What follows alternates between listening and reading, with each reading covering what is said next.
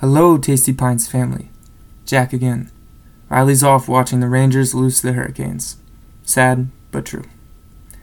This week, we had the pleasure of speaking with Dr. Williams. Here's a little about him. Dr. Williams is a board-certified internal medicine physician.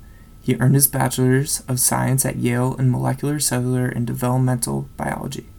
He then turned to the streets of New Haven as a paramedic, where he learned the inside track to working with all members of the surrounding hospitals. He went to Tulane University for medical school. It was there that Dr. Williams met the mentors that guided him towards education, and he started making instructional videos in 2010. After completing his internal medicine residency at Tulane, he took on the position of hospitalist at Baton Rouge General, where he served as the clerkship director for Tulane students in the LEAD curriculum and core faculty for the Baton Rouge General Internal Medicine Residency Program.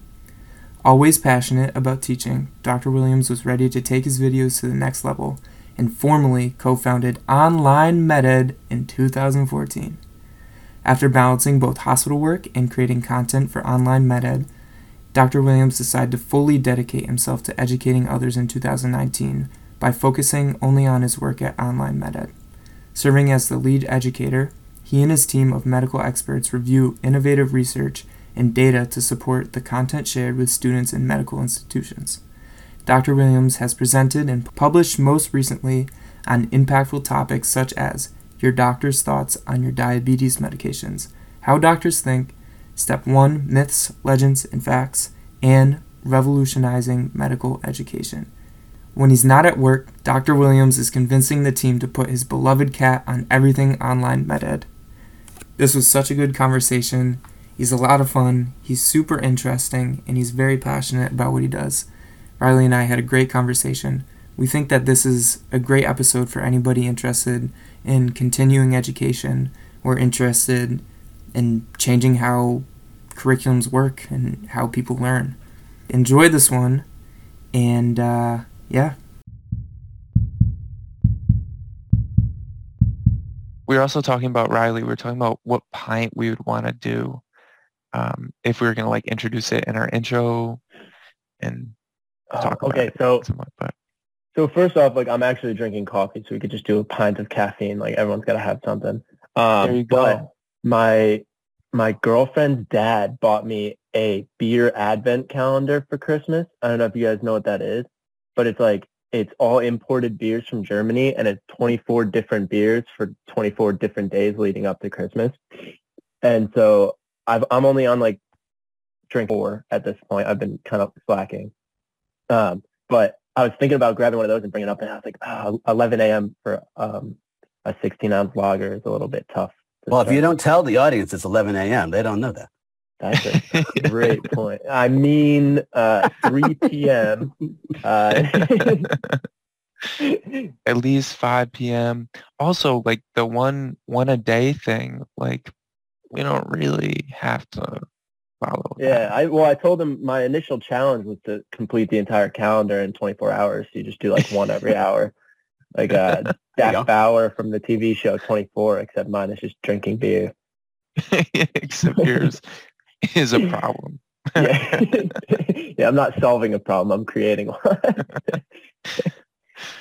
Let's get into it and see if anything sparks your interest, because I don't really. There we go. Yeah, so we just wanted to get a little bit of a background origin story on you, where you grew up, interest as a kid, interest maybe through high school and then into undergrad too. I'm going to take that and answer it because the answer is the same thing. Doesn't matter if you keep going into medical school. The background of medicine, right? So I wasn't able to do anything else. And after watching one of my talks, my mother reminded me it wasn't 2, it was 1-year-old. She had me trained by age 1 to answer 3 questions. Where are you going to go to school? What are you going to be? What car are you going to drive? And the answer was Yale, doctor, Mercedes. Eventually I got 3 for 3. Well, it turns out, though, that the car doesn't bring happiness. Med school wasn't what I thought it was going to be. And while getting into Yale was an accomplishment, it didn't really help. I had to take the MCAT twice and organic chemistry twice. Finally got in, though. Yeah, exactly. And in between college and medical school, I was a paramedic. So it was riding around the streets of New Haven. It's had a couple of things actually. Like, I got used to being in like high intensity scenario. Like, so like things didn't bother me anymore. But more importantly, I was trained by nurses. So I had to have a natural deference to the nurses, which most medical students and doctors do not have, right? They should all over the nurses. So that really helped me out. But having that experience in between prepared me for clinicals in a way that I didn't really appreciate until much later. As far as interest, it was always becoming a doctor. Yeah. All right. Quickly going off that then, and I guess this is kind of just jumping into the thick of things. Do you think that like that experience as a paramedic was something you'd recommend? Because I know there are people who go straight through into schooling like right after undergraduate. They don't take that time to get that clinical exposure, or I guess just medical exposure in general. Like a lot of it going and not doing the actual work itself. Is that something that you would definitely recommend towards people that are pursuing this kind of path? No, I wouldn't give the recommendation to people who are thinking about going to medical school. I would give that advice to admissions committees. But we did a study at Tulane, me and my mentor, not really a study, but like an analysis. We looked at who were the people who got accepted 6 years ago, who are the high performers in residency. There's a lot of stuff that can happen in between, but it's like the people who ended up being not the high scorers, but the high performers were the people who had some service industry or going to serve medical mission, doing something in between for 2 years that brings maturity with it. And so it was like, if you want high performing medical providers, you should probably accept students who have had some sort of experience, but it's not a requirement. Right? Because people can still perform without having that. So I would not recommend it to people. I recommend it if you try to get in, can't get in. as you try again.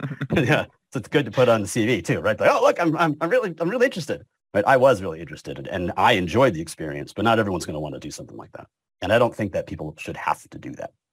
When you were much, much younger and your answer to the question became doctor, did you have somebody else in your family that was involved in medicine already?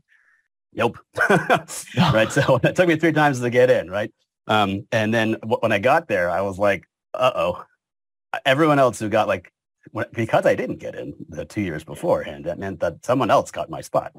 Right. So when I got there, I was thinking to myself, oh my God, this is going to be full of fucking people who are brilliant and amazing. Oh, it's not. How'd you get my spot? How'd you get my spot? I forget what the actual question was. Can you ask it again? I was building up to something, but I lost my train of thought. No, yeah, I was just wondering, like, if you didn't have a role model in your family, like, oh, that's right, that's what it is, right? Yeah, so like myself, like Riley, right? Like, so I had a vision of what being a doctor was. It wasn't based on anything because I didn't have anyone in my family who was, right? Yeah. So when I got to medical school, the medical students did not match my vision of what being a doctor was.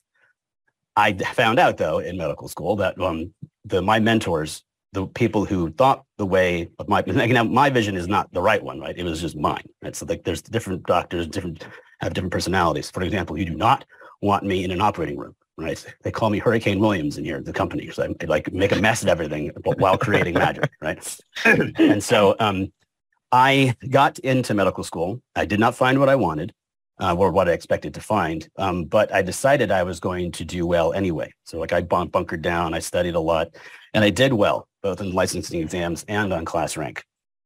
And I was told by faculty and my friends, don't waste your scores.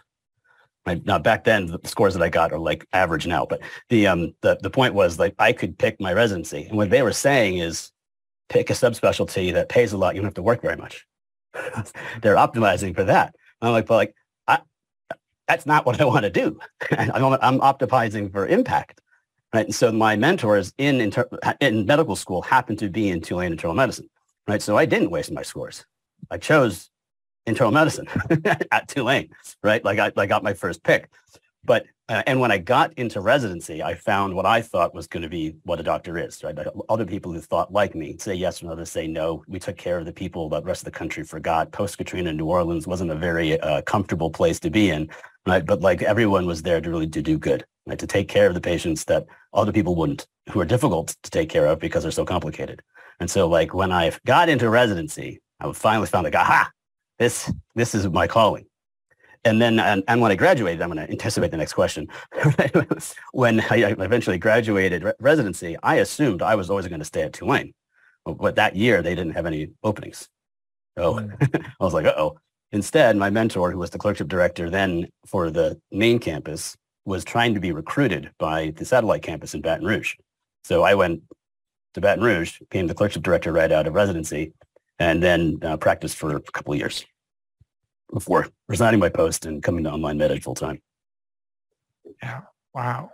Yeah. You said, so what point in your training did Hurricane Katrina happen? Before. Oh, it was before. Okay. Mm-hmm. Yeah.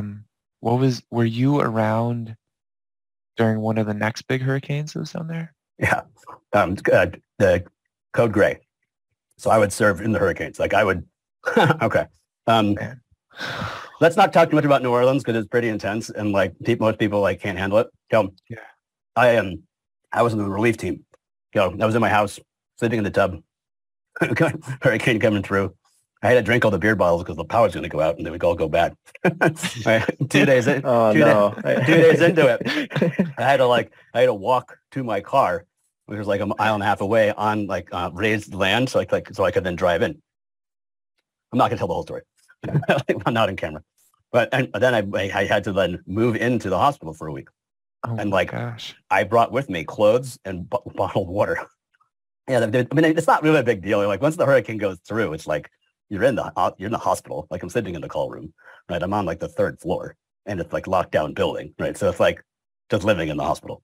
But yes, I did it a couple times. But that's like when your job gets super busy. That's when everybody comes in, no? Yeah, and I was the relief team that story. So there's not a lot of us either, right? Most people evacuate. Like you can't. You're not allowed to be the relief team if you're not on the relief team. Like you're told to get out.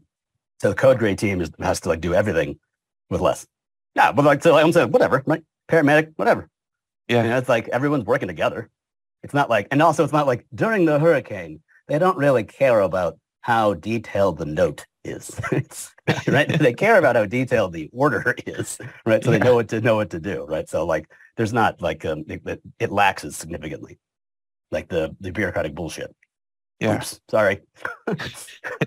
No, that's the right use of the word. No, that's sorry for. Yeah. Have you considered doing any other relief? Like, do you think you would ever do disaster relief? No. I served my time. Yeah. Riley and I were talking about it. I guess there's only a few specialties where they actually would want you in that kind of scenario. And I guess, yeah, internal medicine is definitely one of them. That's right. Got to do it all. Yeah, definitely. Did you grow up down in Louisiana? No, I'm born and raised in Connecticut, Hamden, then Cheshire. And I went to Yale and I was a paramedic in New Haven. And I'm moving to Louisiana. Super South. So you're from, did you go to high school in Hamden? Hamden Hall. No way. Uh-huh. Yeah, my high school in West Hartford, Kingswood, we used to play Hamden Hall in football. Cool. I didn't know that, but yeah. Yeah. And my sister actually lives down there too now. It's so nice down there. Did want to ask about how like that might have affected your path into medicine at all. There? Yeah, no, it didn't. I mean, why did I go to Tulane? Because they let me in, but also I went down to save the city. Right, the city fought back, and so I moving to Baton Rouge wasn't a huge loss. Right, like it was a dangerous place to live. It's not that way anymore. It wasn't that way beforehand. Right, but like in the chaos and the absence of like government or municipal services, like if a restaurant got held up at gunpoint, it took 45 minutes for the police to get there. So I would use to practice taking off my jewelry and stuffing it in one of the cushion of the restaurant I was in. Yeah. Right. So like, it was like, right. But that's like, it's routine. And that's the thing I'll tell you. Right. So no, it did not influence my path to medicine. I was still serving the people who needed me. Right. And it was actually more fun. I was saying that like, when you're in the hospital for the hurricane relief team, the bureaucracy starts to go down a little bit. Right, like no one's coming by and making sure that you filled out your note to a level 3 billing standards. Right, like it's like keep people alive. Right. So like that, that was actually enjoyable. Like it was difficult, but it was fun. But it didn't hurt my exit to Baton Rouge for sure. Do you think that some of the bureaucracy and involvement with billing and notes has moved you more towards education too? Was that a part or influence? Yeah. That's not very much so.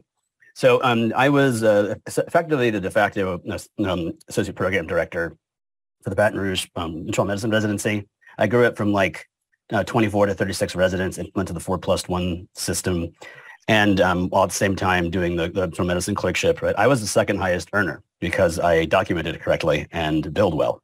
And I said yes, when other people would say no.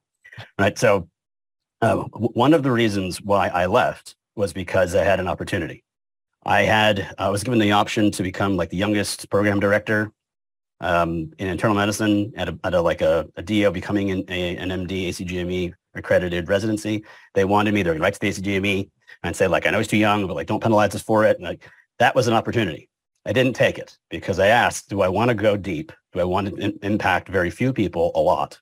Right? Or do I want to go broad? And what I decided was to go broad. Now, I didn't turn that down to go to online MedEd, but one of the things that finally pushed me out was routine miracles. It's just one speech I give, right? No, I wasn't doing miracles anymore. It was just routine, right? So for me to see 21 patients meant I looked at the computer to see the results of 21 people's stuff, right? Then I made 21 disposition decisions. I wrote 21 notes and I dropped 21 charges, right? I spent 2 to 3 times more time at a computer than I did at the bedside. And I had only teaching services. Right. So like, absolutely the way things are sucks. It's monotonous and it's meaningless because I did it so well yesterday. 6 discharges, 6 admits. I'm going to do it so well today. 6 discharges, 6 admits. I get to do it again tomorrow. 6 discharges, 6 admits. Right. Like I was doing good. Right. As a hospitalist, I get to see people, whether I like solving the puzzle. Like, am I right? Like, did I make the diagnosis correctly? And then I get to see if I'm right or wrong and watch people improve, right? That should be very rewarding, but they become routine, right? Life-changing for the patient, routine for me. So I am not immune to routine miracles. And I often caution people, pay attention to that because everyone's going to feel that way, right? Like the cardiologist who threads the balloon across the lesion and saves someone's life has to be on call this weekend. They got to go to work. Can't hang out with me, right? But like, he saves a life every day, right? So that's like the monotony, the amount of bureaucratic back end paperwork that I tried to shield the residents from as much as I can, right? I would do it so they didn't have to, right? Like it definitely is a burden on patient care because the thing you get dinged on is not filling out your chart. You don't get dinged on having the wrong diagnosis, right? You get dinged on the length of stay. Not how good you did. That seems so backwards. Yeah. So it seems like we kind of got a decent idea of like why you wanted to transition over into more of an educational role.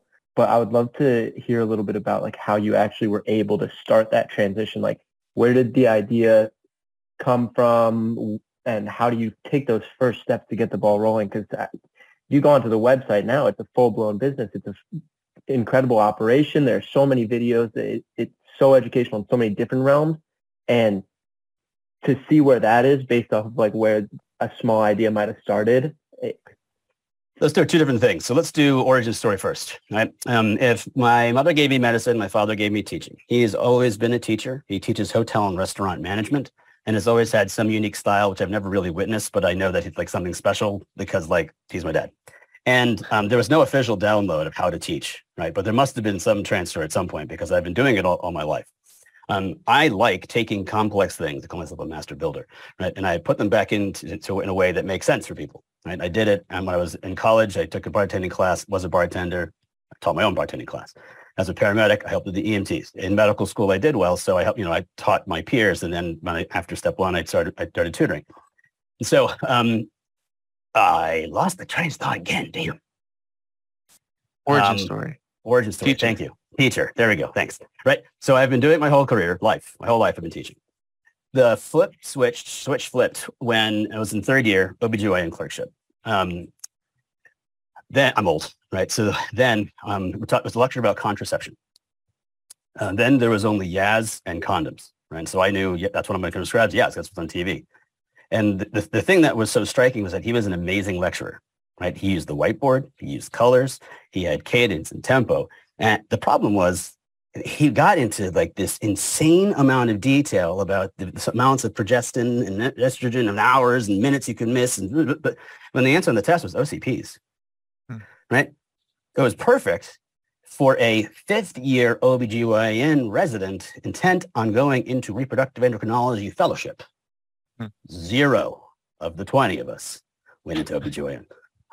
So I was like, there has to be a better way. I didn't know if I was going to be it, right? But like, I'm going to try. So my mentors in internal medicine there also were teachers. The reason why I use a whiteboard is because I got taught to use a whiteboard. Like I didn't come up with that myself, right? That's like how it's done. And the idea is on the whiteboard, you can only put up so much. You can't have a 150 PowerPoint slide, right? What goes on the board stays on the board. And that's the stuff you should take away with you as the learner, right? So that's intentional. So I got a whiteboard and a camera from the guy who knew the Superdome AV equipment and just started, right? And I was bad. Like a lot of the stuff that you do in person, like move around the room and make a lot of movement, looks terrible on camera. Right? And I was not a good educator yet, so I was very boring. My then girlfriend was also a fourth year medical student. Before we decided to do a fixed camera, we did pan and zoom, which students now refer to as Queasy Cam, Jason Bourne. Right. So zoom in and out. Right? So I was so bad that she fell asleep.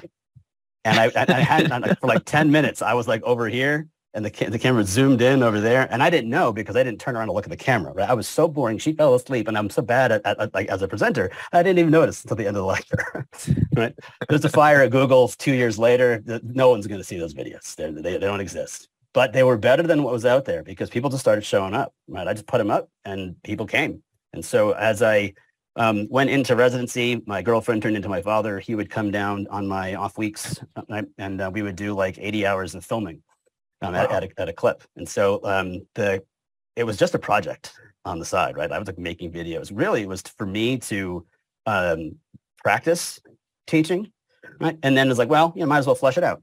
Okay, clinical. And I started a clinical because there was a giant void there, right? And what I do, and when you eventually find this, you'll see, what I did was say, I would choose a word from pathology that would resonate because you'd recognize it, but it didn't really matter because I was just getting your attention because what I wanted to teach you was the illness script, right? The patient presentation, how you diagnose it, and then how you treat it. Right? And so the co-founder decided to make it a company, joined with me in 2013, and we launched in 2014. And we were primarily a clinical program, right? We had stuff for M3s. And then the next question that you asked was like, how did it grow? And that's a difficult story. Like, as I kept progressing, right? As an intern, I taught students. As a resident, I taught intern and students. As attending, I taught residents, interns, and students. And actually, as an attending, I also taught other attendings how to be better faculty. So my repertoire grew, right? And so the natural tendency was to start a clinical and move forward, right? So we have the PACE is our paradigm, right? So prime, acquire, challenge, and force. Read the notes, watch the video, do the questions, and then some reinforcement activity. That's a repeatable framework for each lesson. Each lesson is designed to teach things that are like together, right? So you're not learning distinct individual diseases. You're learning third trimester bleeding, right? So the things in there are going to be relevant to a woman who's pregnant in the third trimester and is bleeding. It's differential naturally comes to.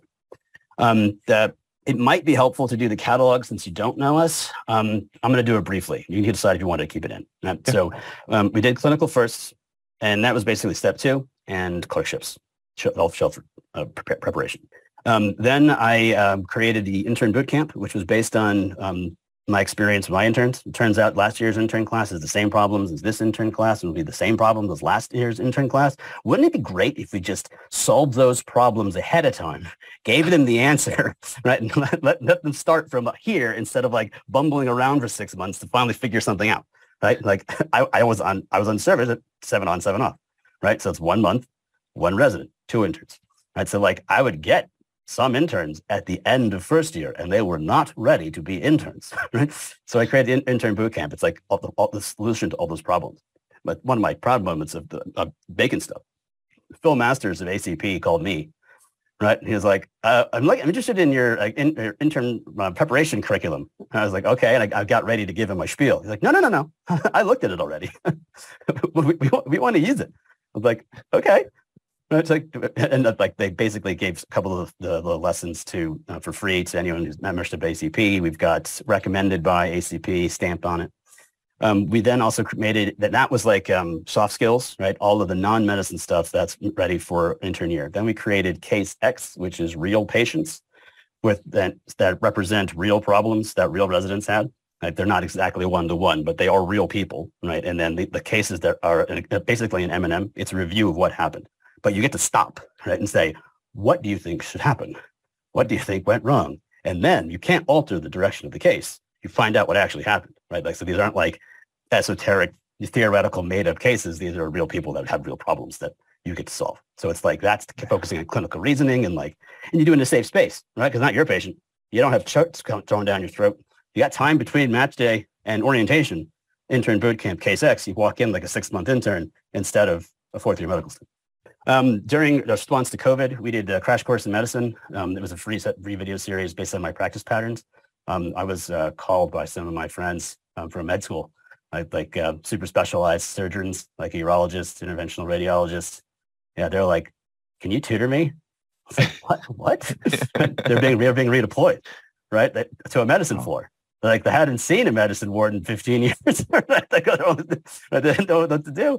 One of my favorite stories is a med psych guy who graduated residency with me, who was a psychiatry program director then. It's like, "Dustyn, my psychiatry residents are being redeployed to the medicine floor." I'm like, "Okay, Dustyn, they're psychiatrists." Like nothing against the field, right? But like, if you go into psychiatry, you did not sign up to go see medical patients with COVID, right? Like that. So we created this video series that basically gave people enough information about what they could do and what they should do based on what diagnosis, so they showed up confident enough not to freeze. And then the big thing, one of the main reasons why I left medicine, those things we talked about, but also it was because I needed to focus on it full time. Right after the rocket ship career as an academic hospitalist, I decided to go back to medical school. And so I was trying to do the preclinical sciences, which are called basic sciences, on our site, but we're changing it. I thought it was going to take 7 months. It took me 2 years the first time, right? Going to medical school. It took me 4.5 years doing it and finally figuring it out. Right. But in doing that, I had a perspective, right? Like I went back, I looked at my notes. I clearly didn't know I don't remember. And I can tell by the way I wrote it, I didn't understand it.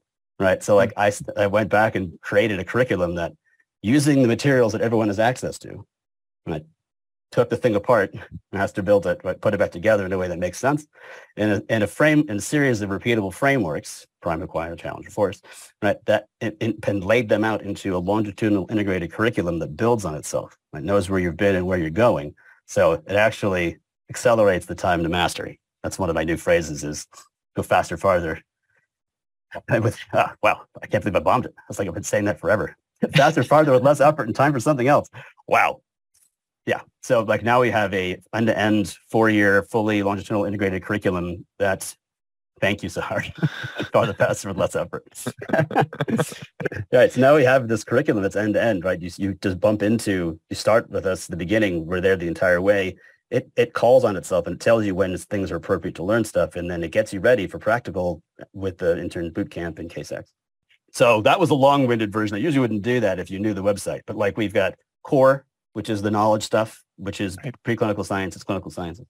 We have intern boot camp in Case X, as along with the intern guide, which is a book, which is a transition to residency. And we've started, and we also did the nutrition curriculum, which is food as medicine, which is sort of relevant for anybody anywhere. And then we are starting new products like the radiology reading room and physical diagnosis. Wow, that's so cool. Yeah, I think that's one of the most unique things I saw when I used the website for some of the step 1 material too, and just like that general core sciences. And one of the things I've at least personally seen that's so much different than every other resource is that there's literally something for every year of learning. Yep. Like it's not just targeted to one set of students or one demographic. It's like there's something for everyone to learn there, no matter what stage you are in medicine. And I think that is part of what makes it so efficient and applicable to every part of it. Especially if you get in it, right? So for me, if med school was climbing a mountain, I went up the mountain, down the mountain, back around the mountain, jumped into the frozen lake, swam through the access tunnel, into a cave with no exit, dug myself out of the mountain, only to end up just in front of the mountain. Imagine if you took all that effort and applied it to a smooth, well-paved, flat, well-lit road. That's what farther, faster, with less effort means. Right? And so, the point of that, though, right? Like, I did it. I did it twice. Right? And what happens, I feel like, is that you get into medical school, you get told people can filter you on your step scores and your class rank. And so you hear, I'm going to probably focus on that, right? And then the medical school doesn't cooperate, or they give you something else. And so, and you know what I'm talking about, right? You end up using this other thing, right? This what I call a shadow curriculum. Other people call it a parallel curriculum. You end up doing med school curriculum and this other thing. The problem with this other thing is that it's good enough. I know that because I did it, right? I was very successful, but it had a different name back in my day, right? But like, it's the same thing. The problem with it is that it's not good, first of all, and they're made of conflicting, competing frameworks, right? If once you approach something this way, approach it this way, what you end up is this, right? So you spend a lot of effort and a lot of time making these fit together, right? And all you get is memorization. What didn't exist until today is this thing, the new thing, the new paved road that we've built at Online MedEd, which does build on itself. You don't memorize. It doesn't make any sense. I've never been good at memorization anyway. Learning medicine is not light drinking from a fire hose of knowledge. It is if you do it wrong, because I did it wrong the first time through. I know that. Health and disease is incredibly modular. You just need to see the modularity. And I'll give you a quick example of it. Acute inflammation. You'll usually learn this in wound healing. Right? Neutrophils arrive first, gobble up the baddies, call for help, die in place. Macrophages come next to clear the way. And after clear, they signal fibroblasts. Fibroblasts come out and make scar tissue. Right? Well, it turns out acute inflammation is the same thing everywhere. Acute inflammation in the heart is myocytes die. They're seen as pathogens. Neutrophils arrive first, gobble up the baddies, die in place, calling for help. Macrophages arrive next to clear the mess. Fibroblasts come in, lay down scar. It's the same thing in the liver. Acute hepatitis. Hepatocytes die. Neutrophils come in, macrophages, fibroblasts. No one until said neutrophils, macrophages, fibroblasts. It's the same thing everywhere. The difference is in the liver, hepatocytes are potentially regenerative. So it takes decades of cirrhosis, decades of hepatitis to get cirrhosis. Heart, they're G0. They don't replicate. So when they're dead, they're just replaced by pure scar. And with wound healing, you don't want scar. So put the skin edges close together. Right? So like the efficiency you get out of acute inflammation, right? Now let's talk about what's important. Right? Instead, what people do is they write a textbook and one person names those cells and that thing that way, and then someone else names this way, right? And they don't tell you they're the same. It looks like there's an infinite amount of information you have to learn, but there really isn't. Right? Like by doing the deconstructing and putting it back together, it can make a curriculum that streamlines your learning and actually really does accelerate your time to mastery. The other thing that's special, yes, we have it in the curriculum. The other thing that's special is me, right? Not because I'm special, but because what I do is become the master of a subject for a brief time, right? So I have to become the embryologist, anatomist, histologist, physiologist, pathologist, radiologist, and subspecialist for like a brief minute, right? To get to understand it, to build it again. So I don't leave gaps, right? There's not purposeful. I'm sorry, let me say this. There's not gaps. There's not redundancy. There's repetition if it's intentional. Right? We don't say the same thing twice accidentally. Right? And then most importantly is that synonym thing, right? Like we say this thing and this thing are the same, right? So, but we're going to use only this one now, right? So we make it the things that no one has time to look up, we've looked up. And it's not just me, by the way. That's the whole team behind me. I've got like 2 editors that make me sound intelligent, right? And like I haven't done a video in all, like now it's like the 1,200 of them. I mean, there's only 650 up now, but like I have never successfully filmed a video in one take. Really? I've gotten better at editing out my mistakes.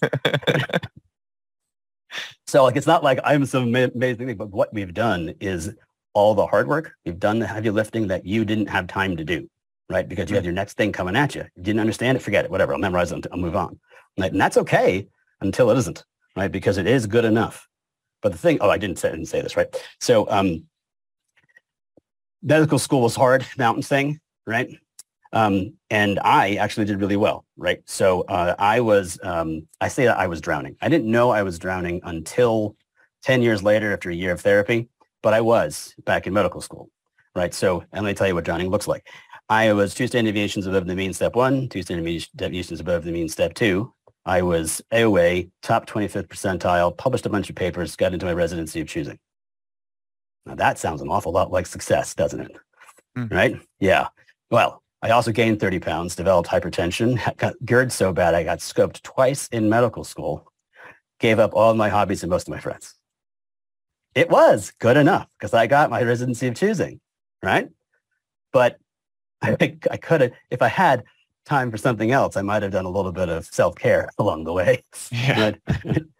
So, I mean, but my mission now is really to get people off this shadow curriculum and onto this new one, which is better for everybody. And one of the things we're doing this year is convincing schools, right? Because, PACE, Prime Acquired Challenge Force, like I used to have to convince people that asynchronous learning is better. Students can study at their own pace, right? Like I had to convince people of that, right? Not anymore. COVID was the accelerant, right? It's going to be like everyone had to do something. No one was ready. And they weren't sure what they should do or who did it right. Well, we've hired an institutional success team. I call them the 9 deans to get schools on board with using our new curriculum to show them how to do it right. Because we do know, and we have the product to do it. So it's that get people off the shadow curriculum, get medical schools aligned with ours. We'll show you how to do it. All of a sudden, you don't have to have 15 subscriptions to 19 different services in order to barely get through your learning. Yeah. Like you go to medical school and the school gives you online MedEd. And then their faculty build off it.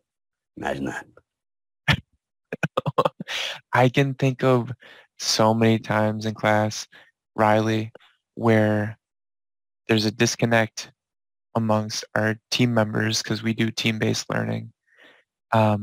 Just because we're drawing from different sources of information, we're saying the same thing, but we're just using different language or phrases because we're using these different resources that were ones that the school did not give us. It's funny you say that because every exam period we do like 10-week blocks and then one cumulative exam. So the 4 weeks leading up to the exam is obviously everyone going insane and sitting in the library for 12 hours. Yeah, exactly. And so me and like one of my better friends at UConn, we would always get in such heated arguments over like super tiny stuff because we were like, oh, we have to perfect this if they ask it this way. And it almost always ends with us just saying, we're saying the exact same thing. We're on the same page. And it took probably 20 minutes for us to figure out that we're trying to explain the same thing just differently. Imagine if you could spend all that energy just getting to the next thing. Yeah. So I'm gonna ask, hey, do you have a debate over how to pronounce the name spelled W-E-B-E-R? Like Weber versus Weber? Uh-huh. I've heard people say Weber, Weber. I think that's you did it though. Yeah, I come to the point where I don't even second guess it at this point. If I like kind of understand what they're getting at, I just let it go. There's like, oh, Weber, Weber, whatever they're trying to say. If it's in context, then I can make it happen in my brain. I remember several heated arguments whether it was Weber or Weber.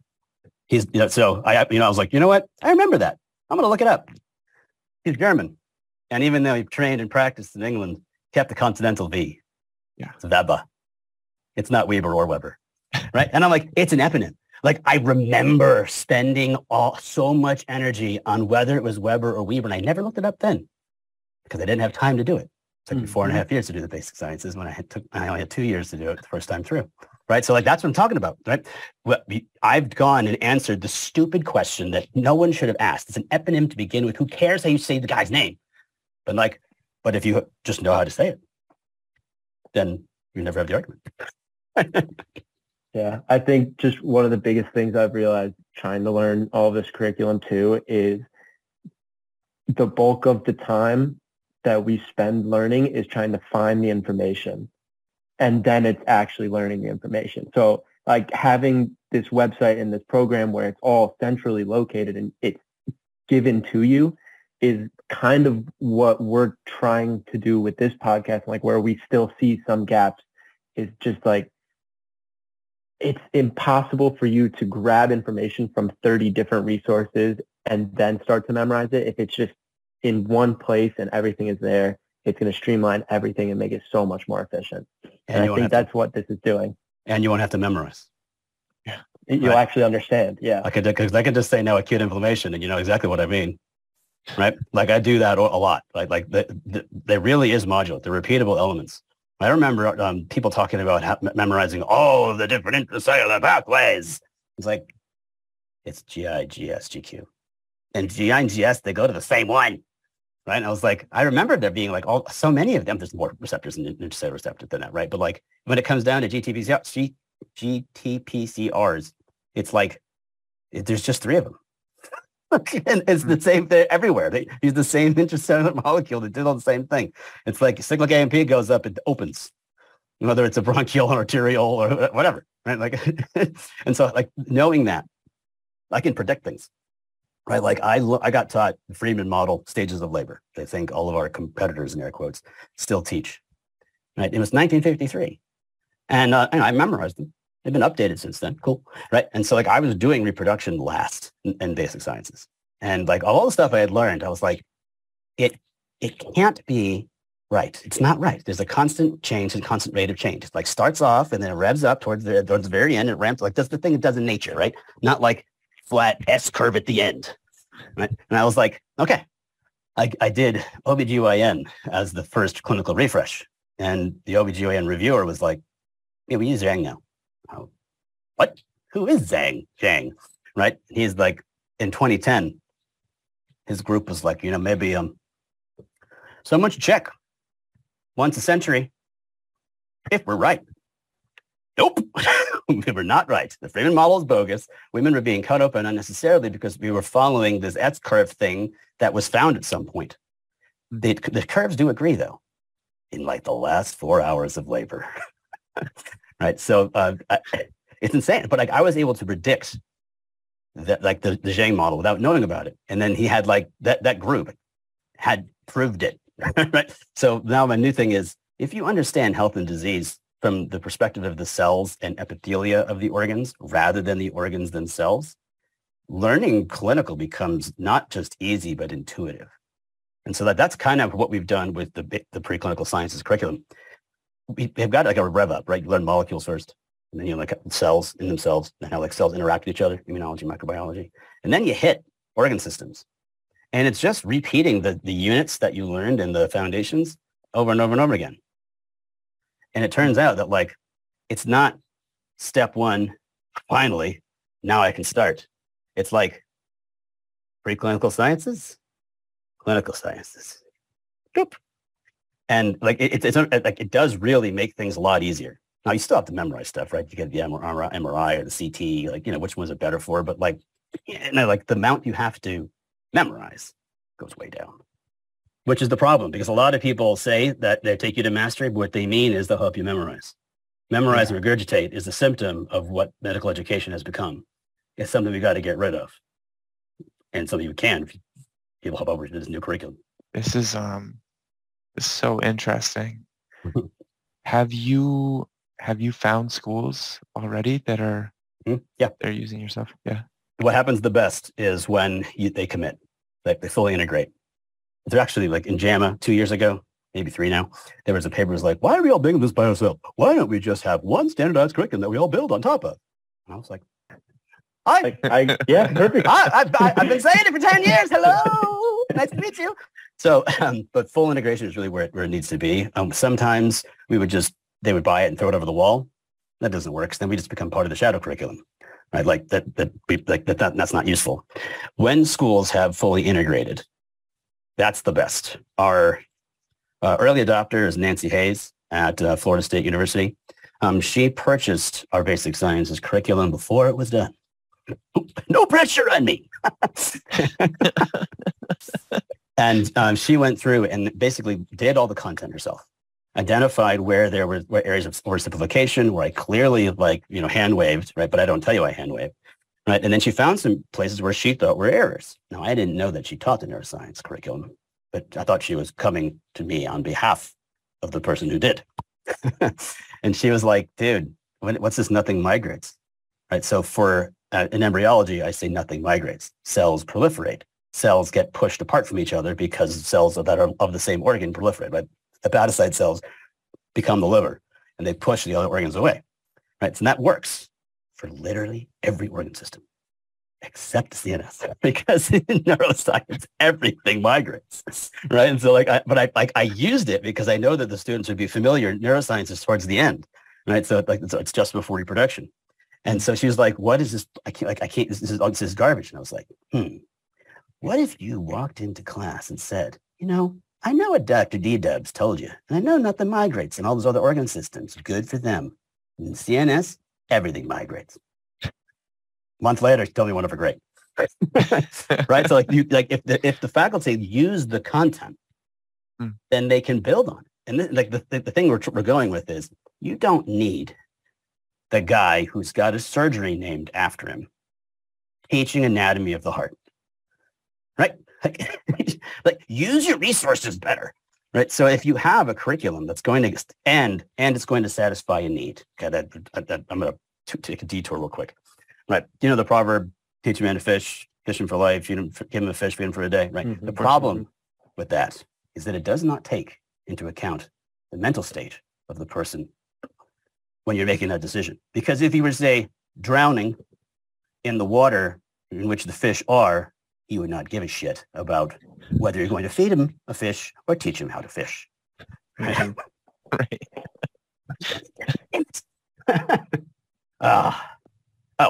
Right. There's no drowning in medical school, right? There's no water, but there is a minimum requirement. In that case, not drowning, not met. And that's great, right? Success on licensing exams, success on shelves is all you're going to care about because it is literally the thing that makes or break you. The school's curriculum doesn't prepare you for that. The other thing you've been doing does. Imagine if you showed up to class and you had that requirement, success on exams, already met. And I've seen it already, right? So a girl came up to us from, I'm not going to name the school, at AAMC, we had a booth, and one of the girls came up and said, I'm at this medical school, it's my first year, I'm doing hemonc, right? And they have online MedEd available. It's not required. She just did it. That's all she did. Average is a 56. She got a 94. And I was like, hey, if you just know the stuff, you're going to do well. Success on exams is an afterthought if you have an accelerated path to mastery. And you can't do that if you've got a shadow curriculum full of competing frameworks. You can if you've got a series of deliberate, identical frameworks that build on one another. This thing did not exist, right? I'm talking about it I think it's the best thing since Betty White, but right, it is because it doesn't hinge on the things of the past, right? We made the things that I needed to get me from where I started to where I got to, right? I had to figure it out, but then we just made the thing that makes the connection for you.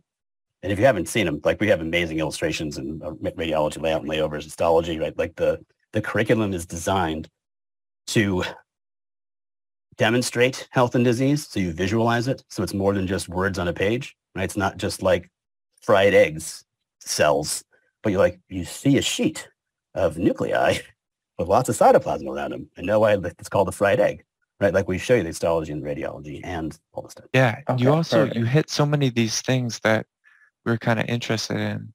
I'm wondering about what is it going to take to convince schools to adopt this path? I don't know. And that's what the Institute of Success team is for. I call them 9 deans, but they not all deans.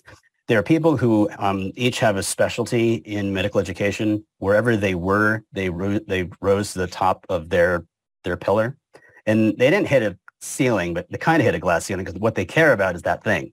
And they can't do it any better at the institution they were at.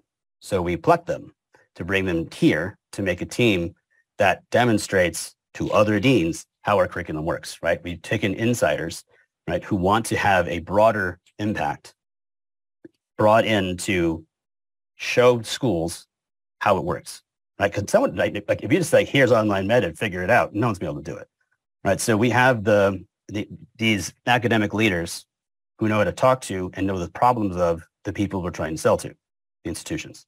And we have the experience of doing it many times where people have integrated, so that we can be like, well, this is how other school did it. Let us help you. It's not going to be the same, right? No med school is identical, but it could be. We take the lessons that we learned from one school and lessons we learned from another school, and lessons we learned from another school. Now, hey, we have a package for you. So we've made the bet that the way to do it is to demonstrate excellence in content. Right? Stuff's like insane. It's never been seen before. And we're making everything brand new. We don't copy anything, and everything's in-house. Excellence, quality, and directions, right, with the team to help them follow those directions. Not everyone's going to do it, right? I mean, there's going to be people who take a long time to adopt. It's fine, but it's now easy to do so. No one knows how to do it right. No one knows who did COVID correctly. Well, we have an answer and how to do it. Yeah. But other than that, I don't know. Maybe getting students excited about it and having them, yell at their faculty, right? That's a decent way. Yeah, hey, we can help with that. There you go. I'd love to transition a little bit and just kind of ask for your advice on a couple of things. I think we had a couple of questions in terms of like how you might be able to lend advice to students either currently studying or like pre-med students who are thinking about going into this field in general. So just to start, what would be your pitch to people coming towards the medical field? Like, what are some pros and cons that you've seen that we haven't necessarily talked about? I did leave. I guess that's true. You're still here. Yeah, I still practice medicine, kind of, right? But you have to be committed to it, is what it is, right? Like, no one knows how hard it's going to be, right? Like, medical school is the hardest thing that you've ever done until you get into residency, and residency is the hardest thing you've ever done, right? So it doesn't get easier. And so it has to be, you have to have a calling, right? Like, it can't be because you want status or because you want money, right? You have to have a drive or a desire to help others, right? What ends up happening is we go into massive debt, give up your 20s, all for the opportunity to take care of other people. And along the way, you get disrespected and people don't really look up to you. You have all this massive responsibility. It takes 6 months to get credentials because all the paperwork you have to do, right? Because all the responsibility comes with it. But you're not really treated as an upper echelon of society. You're looked up to on the hospital floor, right? Because you had a long white coat. Cool. Right? But it's you have to go into this knowing that you're going to give more than you get. You're going to sacrifice, and it's going to be for other people. That's not for everybody. So if you're thinking about doing it because your parents did it, don't do it. If you're thinking about it because you want to make a lot of money, do something else, right? Because if you get into medical school, you probably get into any other school, right? So it's make sure that you're doing it for the right reason. Make sure that being a doctor does match with whatever aligns with who and what you are. Yeah, I think getting your perspective, especially on that, is kind of important because like you had talked about earlier, when you were 1 year old, were told this is what you're going to do. And you kind of went down that route. And I'm sure there are so many other people going down this route in a very similar boat. And I think it's important for people to realize just because you're being told to do it, it might not line up with you. And you might not realize that until you get 4 years into school or you're almost done with medical school already. And there are always outlets to do other things. You took a full different path and ended up where it seems like you wanted to be anyway, even though it isn't necessarily the original location you thought it would have been. Right. Yeah. Yes. But and actually, I think you said it right. If you ever find out, if you realize this isn't for you, you can leave, right? Don't keep going further and further downstream because you're thinking you're stuck in it. I left to do this, right? I would have continued practicing if I didn't have a gargantuan 4.5 year thing that I spent all day, every day doing for 2.5 years, right? The basic sciences. If I didn't have that, I would have continued practicing, right? I had an opportunity over here to make something, and that's why I got out. I was unhappy, right? I was angry all the time, right? But it was still, most of the time, fulfilling work. And then the other advice question that I had was just for students who might want to do something in terms of entrepreneurship or in terms of academic teaching during medical school. Do you have any advice on like how they could get started with that, or like who they could talk to, how they can learn about it? No, I just started making videos and it sort of fell into my lap, right? Like I still don't know how to do finances, right? I get to be the sorcerer in the backyard, making magic in here in the studio, right? So I don't know anything about entrepreneurship. I do know a little bit now because we raise money. And so like we have CV funding, VC funding, but like learning business, no idea. I would probably go to MBA school, take a year to do that, right? And then for opportunities teaching, those are two very different things, by the way, right? Like going into entrepreneurship, I would suggest that people don't do both, right? Like, again, you're asking me, right? I chose the entrepreneurship, right? So like practicing medicine requires repetition, right? The more you do something, the better you are at it. The less you do it, the more rusty you get, the worse you are at it, right? Like I did an H&P the first time in like 2 years. I was like, oh my God, this is so slow. I forget how to do this. Right. So like, seriously, so if you go into medicine and then want to do something else, you lose this skill if you don't maintain it. So I would recommend not trying to be the leader of an entrepreneurship. You can get involved with one. You can be an advisor to, but make sure someone else is running that thing. Because if you're going to run that thing, you got to leave. Teaching, though, it's very hard. I got lucky, right? Both of my mentors were sort of on their rise, right? So like they weren't big and important enough to like just ignore me. They became that, right? Like a medical student 4 years later tried to go to Weiss. He was, running the residency and basically running all residencies, right? They didn't have time to have a one-on-one mentorship, right? So like I happened to catch people like a really good time in their careers so that they could teach me how to do it and then give me the opportunities to teach, right? I had to like not yell loudly, but I made it very clear that I was interested in medicine and teaching very early on, right? So it was like, I kind of fell into that. I don't know how to find that. But there are people. There must be people who teach that you identify as someone who's a good teacher. You should probably go ask them at your institution, right? If it's not them, then they'll point you to whoever's next up. Yeah, thank you. That's really good advice. I think both those things that Riley just touched on are important components of what we want to send out as part of this podcast. So I think we've hit like... Now, hang on. For the listeners, I'm not necessarily right. That was my advice. Yes. Right? Well, I think I'm right. Yes. There might be other opinions. Of course. No, but thank you. Yeah. We definitely really appreciate that. I didn't have any other serious questions that I wanted to ask. Riley, did you? No, you kind of touched on this. I guess the only thing I would love to hear about is what's next for online MedEd. I saw there's a couple of projects, and one of the things I kind of wanted to touch on too is how I love the side of the business that's becoming kind of outreach. You're focusing on things that aren't necessarily just medicine. There's a whole dedicated thing where you're including the community and you're teaching lessons about things that are important to the healthcare community that's not necessarily the sciences. And there's, you have the scholarship foundation now. There's just so many different ways that you're actually doing things to benefit the community that's not just teaching. So I just wanted to kind of highlight that for any of the listeners who don't necessarily know about that. I think that's a phenomenal way for you to be able to use that platform. Yeah, so I'll respond to that. I heard DEI and what's next, right? Yes. We hired Dr. Danielle Guillory, Dr. MD, PhD. She was hired to become the director of DEI. She was one of the 9 deans. She was hired to ensure that the corporate culture included diversity, equity, and inclusion, that the content has it correct. Good news, I've been doing it all along. And to then generate outreach and connections, right? The Black Physician Scholarship isn't about celebrating one person of color's success. that person gets the money. So good job, Cedric.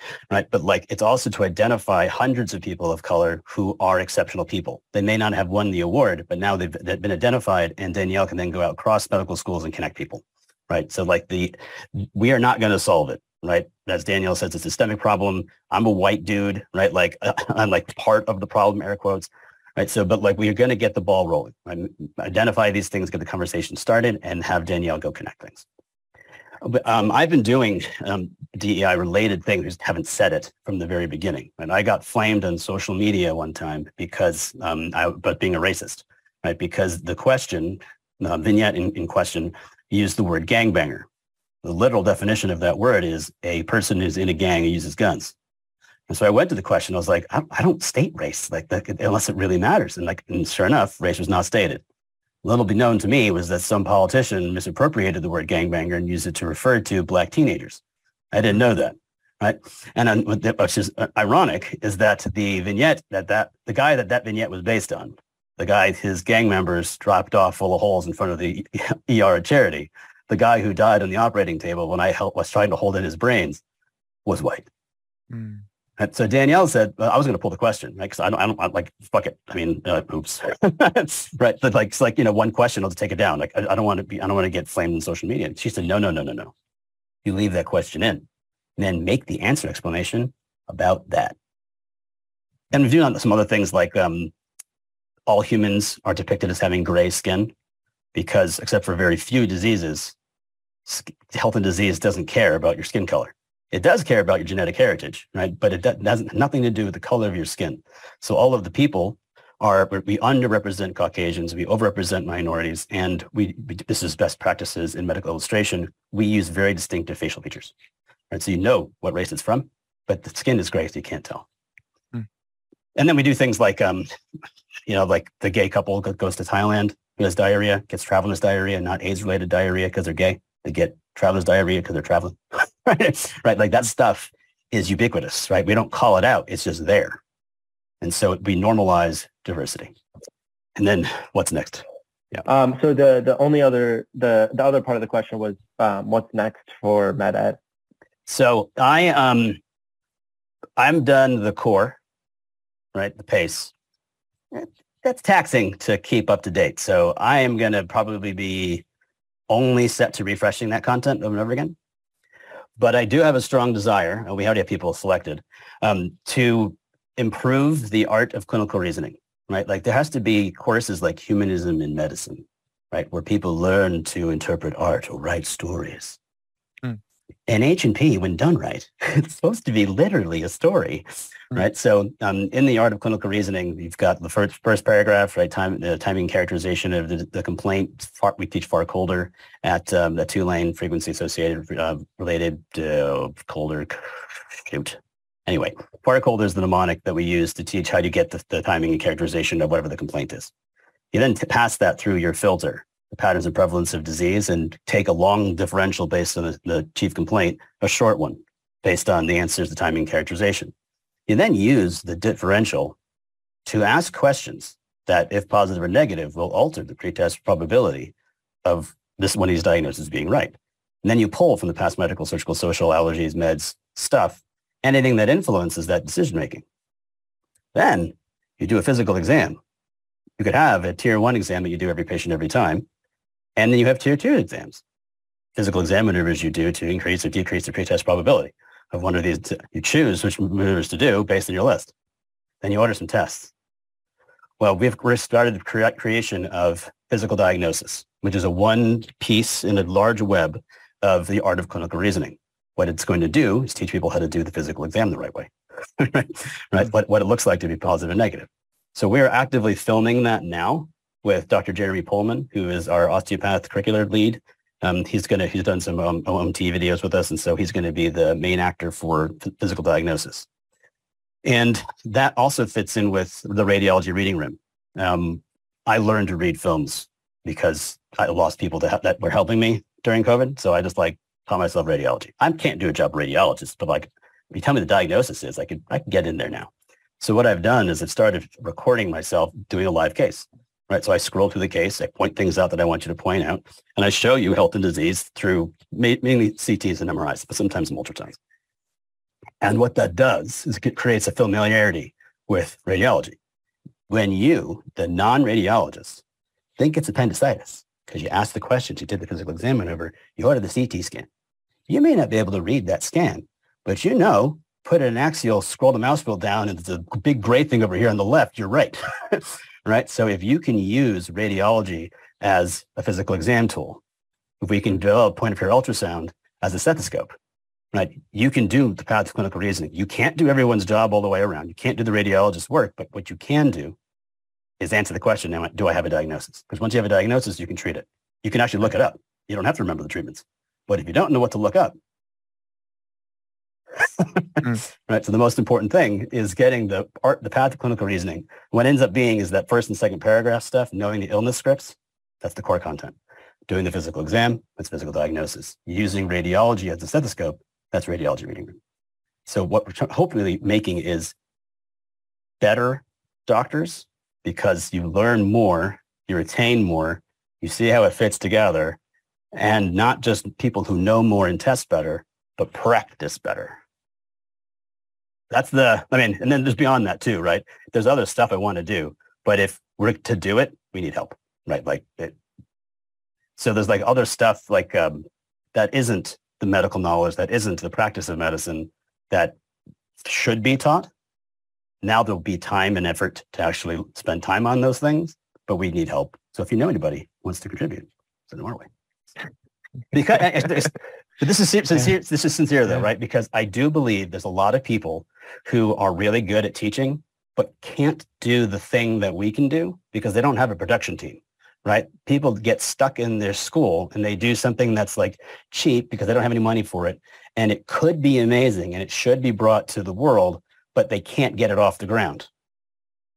We have a production team, right? And if someone comes to us with a good idea, we can prioritize it, right? And so we can do things with our content and the content team that medical school faculty can't because they don't have those people. Yeah, I can think off the top of my head. Yeah, for sure. There's a few people. Yeah, that's so interesting. This has me really excited. This has me rethinking a little bit about my own ways of preparation and going forwards, I think, as well. I was exposed to online MedEd from the Yale PA people who love you, like seriously. Mm-hmm. And I think about my friend and his knowledge and his ability to integrate what he's learning, like right now, right on the spot, something that he's learned with all this stuff that he's already got in his brain from you, is like really special. I was so impressed. That's an opportunity. So one of the questions I think you wanted to ask was, why do I like teaching? And I was actually going to ask you, I was going to say it differently, because that question presumes I do it because I like it. And what you just said right there leads right into this. 4 phases of teaching. The first phase is you study something. It was difficult. You mastered it finally. And to prove it to someone else, you teach them. Right? You're not good at it, but you know what? You're right. You proved it. Phase 2 is you do that long enough, because most people don't teach. Someone says thank you, right? You feel good. Right? Someone's giving you a reward. The external environment has said, good job teaching. What it really means is thanks for paying attention. And phase 3 is you get popular. You do it long enough, you win awards. Right? That feels really good. The problem with all those first 3 phases is that it's all about the teacher, not the learner. Now, I hit phase 4 pretty early in my career. I stopped accepting awards at 32 because I would keep winning them. It's not fair, right? And I don't need them. Phase 4 is all about effectiveness. And effectiveness means someday you're going to be in the patient room at a bedside, and you're going to make the right choice. You're going to do the right thing. You're not going to remember I taught you. You want to remember that you were taught. It doesn't have to be me teaching you. If I can make your medical school experience so much better that you have the opportunity to have learned whatever you just learned, whatever you just did, there won't be any awards. There won't be any applause. No one will know about it. You will have done good for someone else. Dovetailing from what you just said, all the knowledge he's already got, he's already able to apply it. He's going farther and faster, not with me, but because of me. That's awesome. And that's why I teach. I don't like teaching. In fact, I'm usually by myself. I talk to a camera, right? But that's why I teach.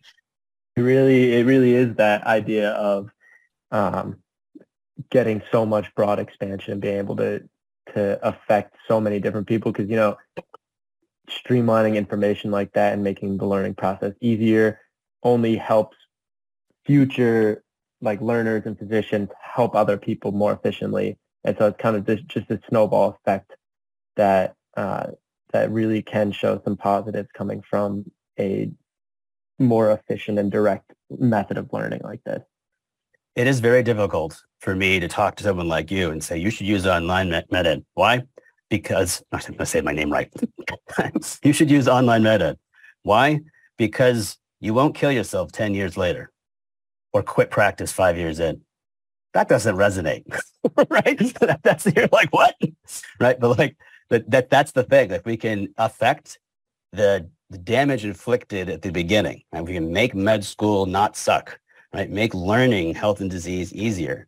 All the negative consequences downstream won't happen, because you'll leave. This is actually what I would like to have happen. You'll leave medical school already having a bunch of ownership, right? What's happened with CMS and CPOE is that you've learned your notes don't matter and you can't write orders, right? Back in my day, we had paper.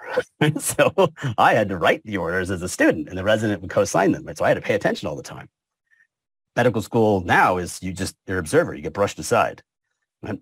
Instead, if you are able to show up, get all the medical knowledge stuff done, pass your step 1, step 2, and now have all this time for something else, you could engage in individual experiences that make your medical school unique, that make your path unique, that really focus on the thing that you want to focus on, and you get to responsibility sooner.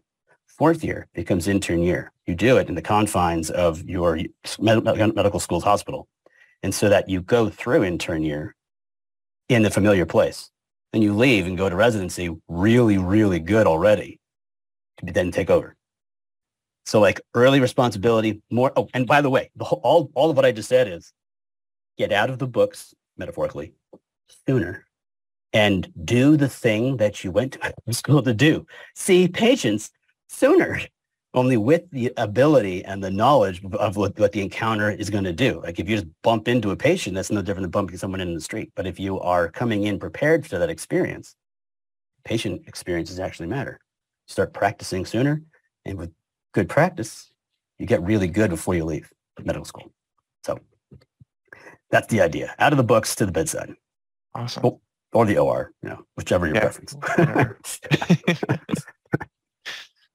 I think we've covered so much, and I'm excited to digest all this after too and go back through it.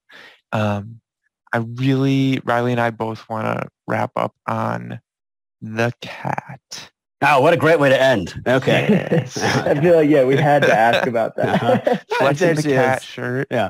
Okay. So what we tell people is that learning medicine is very serious, right? It's life and death, literally, right? So we sprinkle in a little bit of fun, of brevity, of lightness with the cat.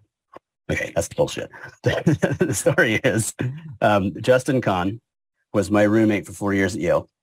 Right after Yale, he started his first startup, which was called Kiko, a calendar app. Back then, Gmail and calendar apps didn't exist. Right? It was called Kiko, which means hello in Hawaiian. I suggested that he should have a cat come over the top of the logo and go, Kiko. Well, that company failed. They sold it on eBay or something like that. But his next company, Dustyn.tv, which would later become Twitch, he used No way. He used a gorilla and said, you know what? When I do my startup, I'm going to use a cat. Well, he obviously is doing better financially than I am. But the cat actually comes from my cat, Kimber. She is a gray cat. I got her instead of a 222 target pistol because my girlfriend at the time wanted a cat, and I'm hypoallergenic, so I had to pay a lot of money for a show cat, but she's broken.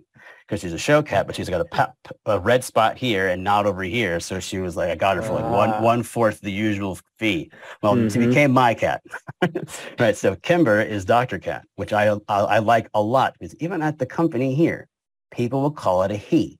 And I get to say, it's Dr. Cat's a she. Women can be doctors too.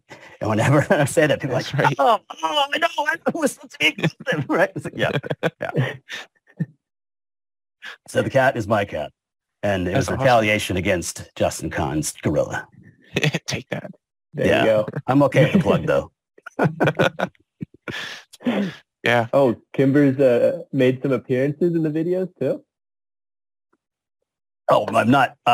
I did the thing where in like Flash 1, right? Like I made the thing where her paws would come up and she'd poke her head over.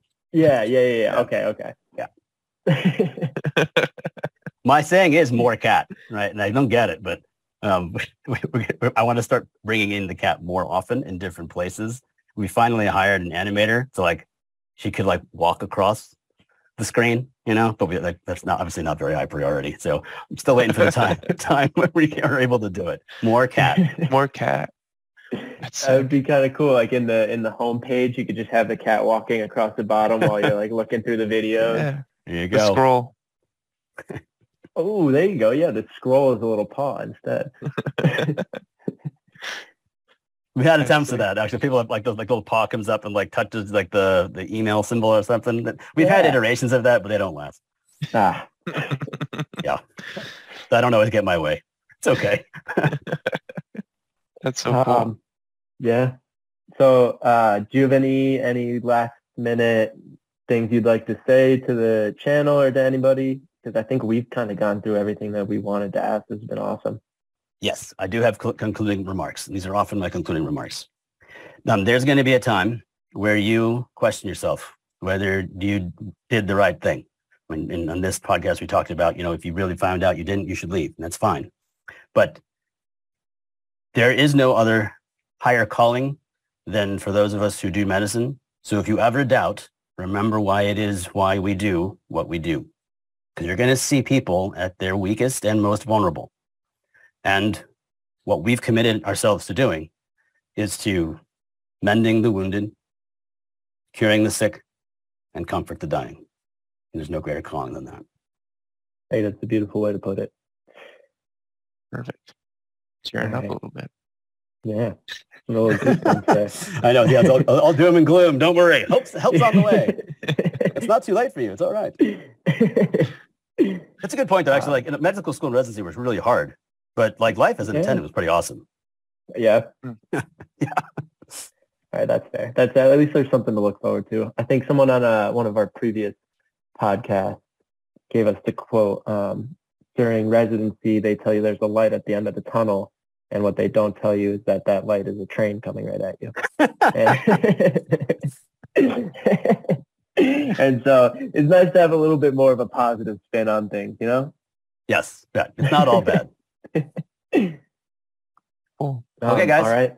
Yeah. Well, we really, really appreciate you taking the time out of your day to come talk with us. I think this is super beneficial, not only to us, but also to so many people that are going to be able to listen to this.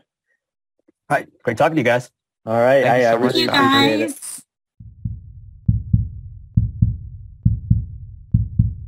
All right. If you guys are still listening, thank you so much for supporting the podcast. This is unfortunately the end of the episode, but as always, Jack and I have left our emails in the description of this episode. Please do not hesitate to reach out if you have any questions for us as medical students, if you have any questions that you would like us to ask on an episode, if there are any specific specialties that we have not done that you would like us to do, or if you know anyone who would like to come on the podcast and give advice to prospective students or to residents or to fellows. Please reach out. We love you guys. Thank you for supporting, and we will see you next episode.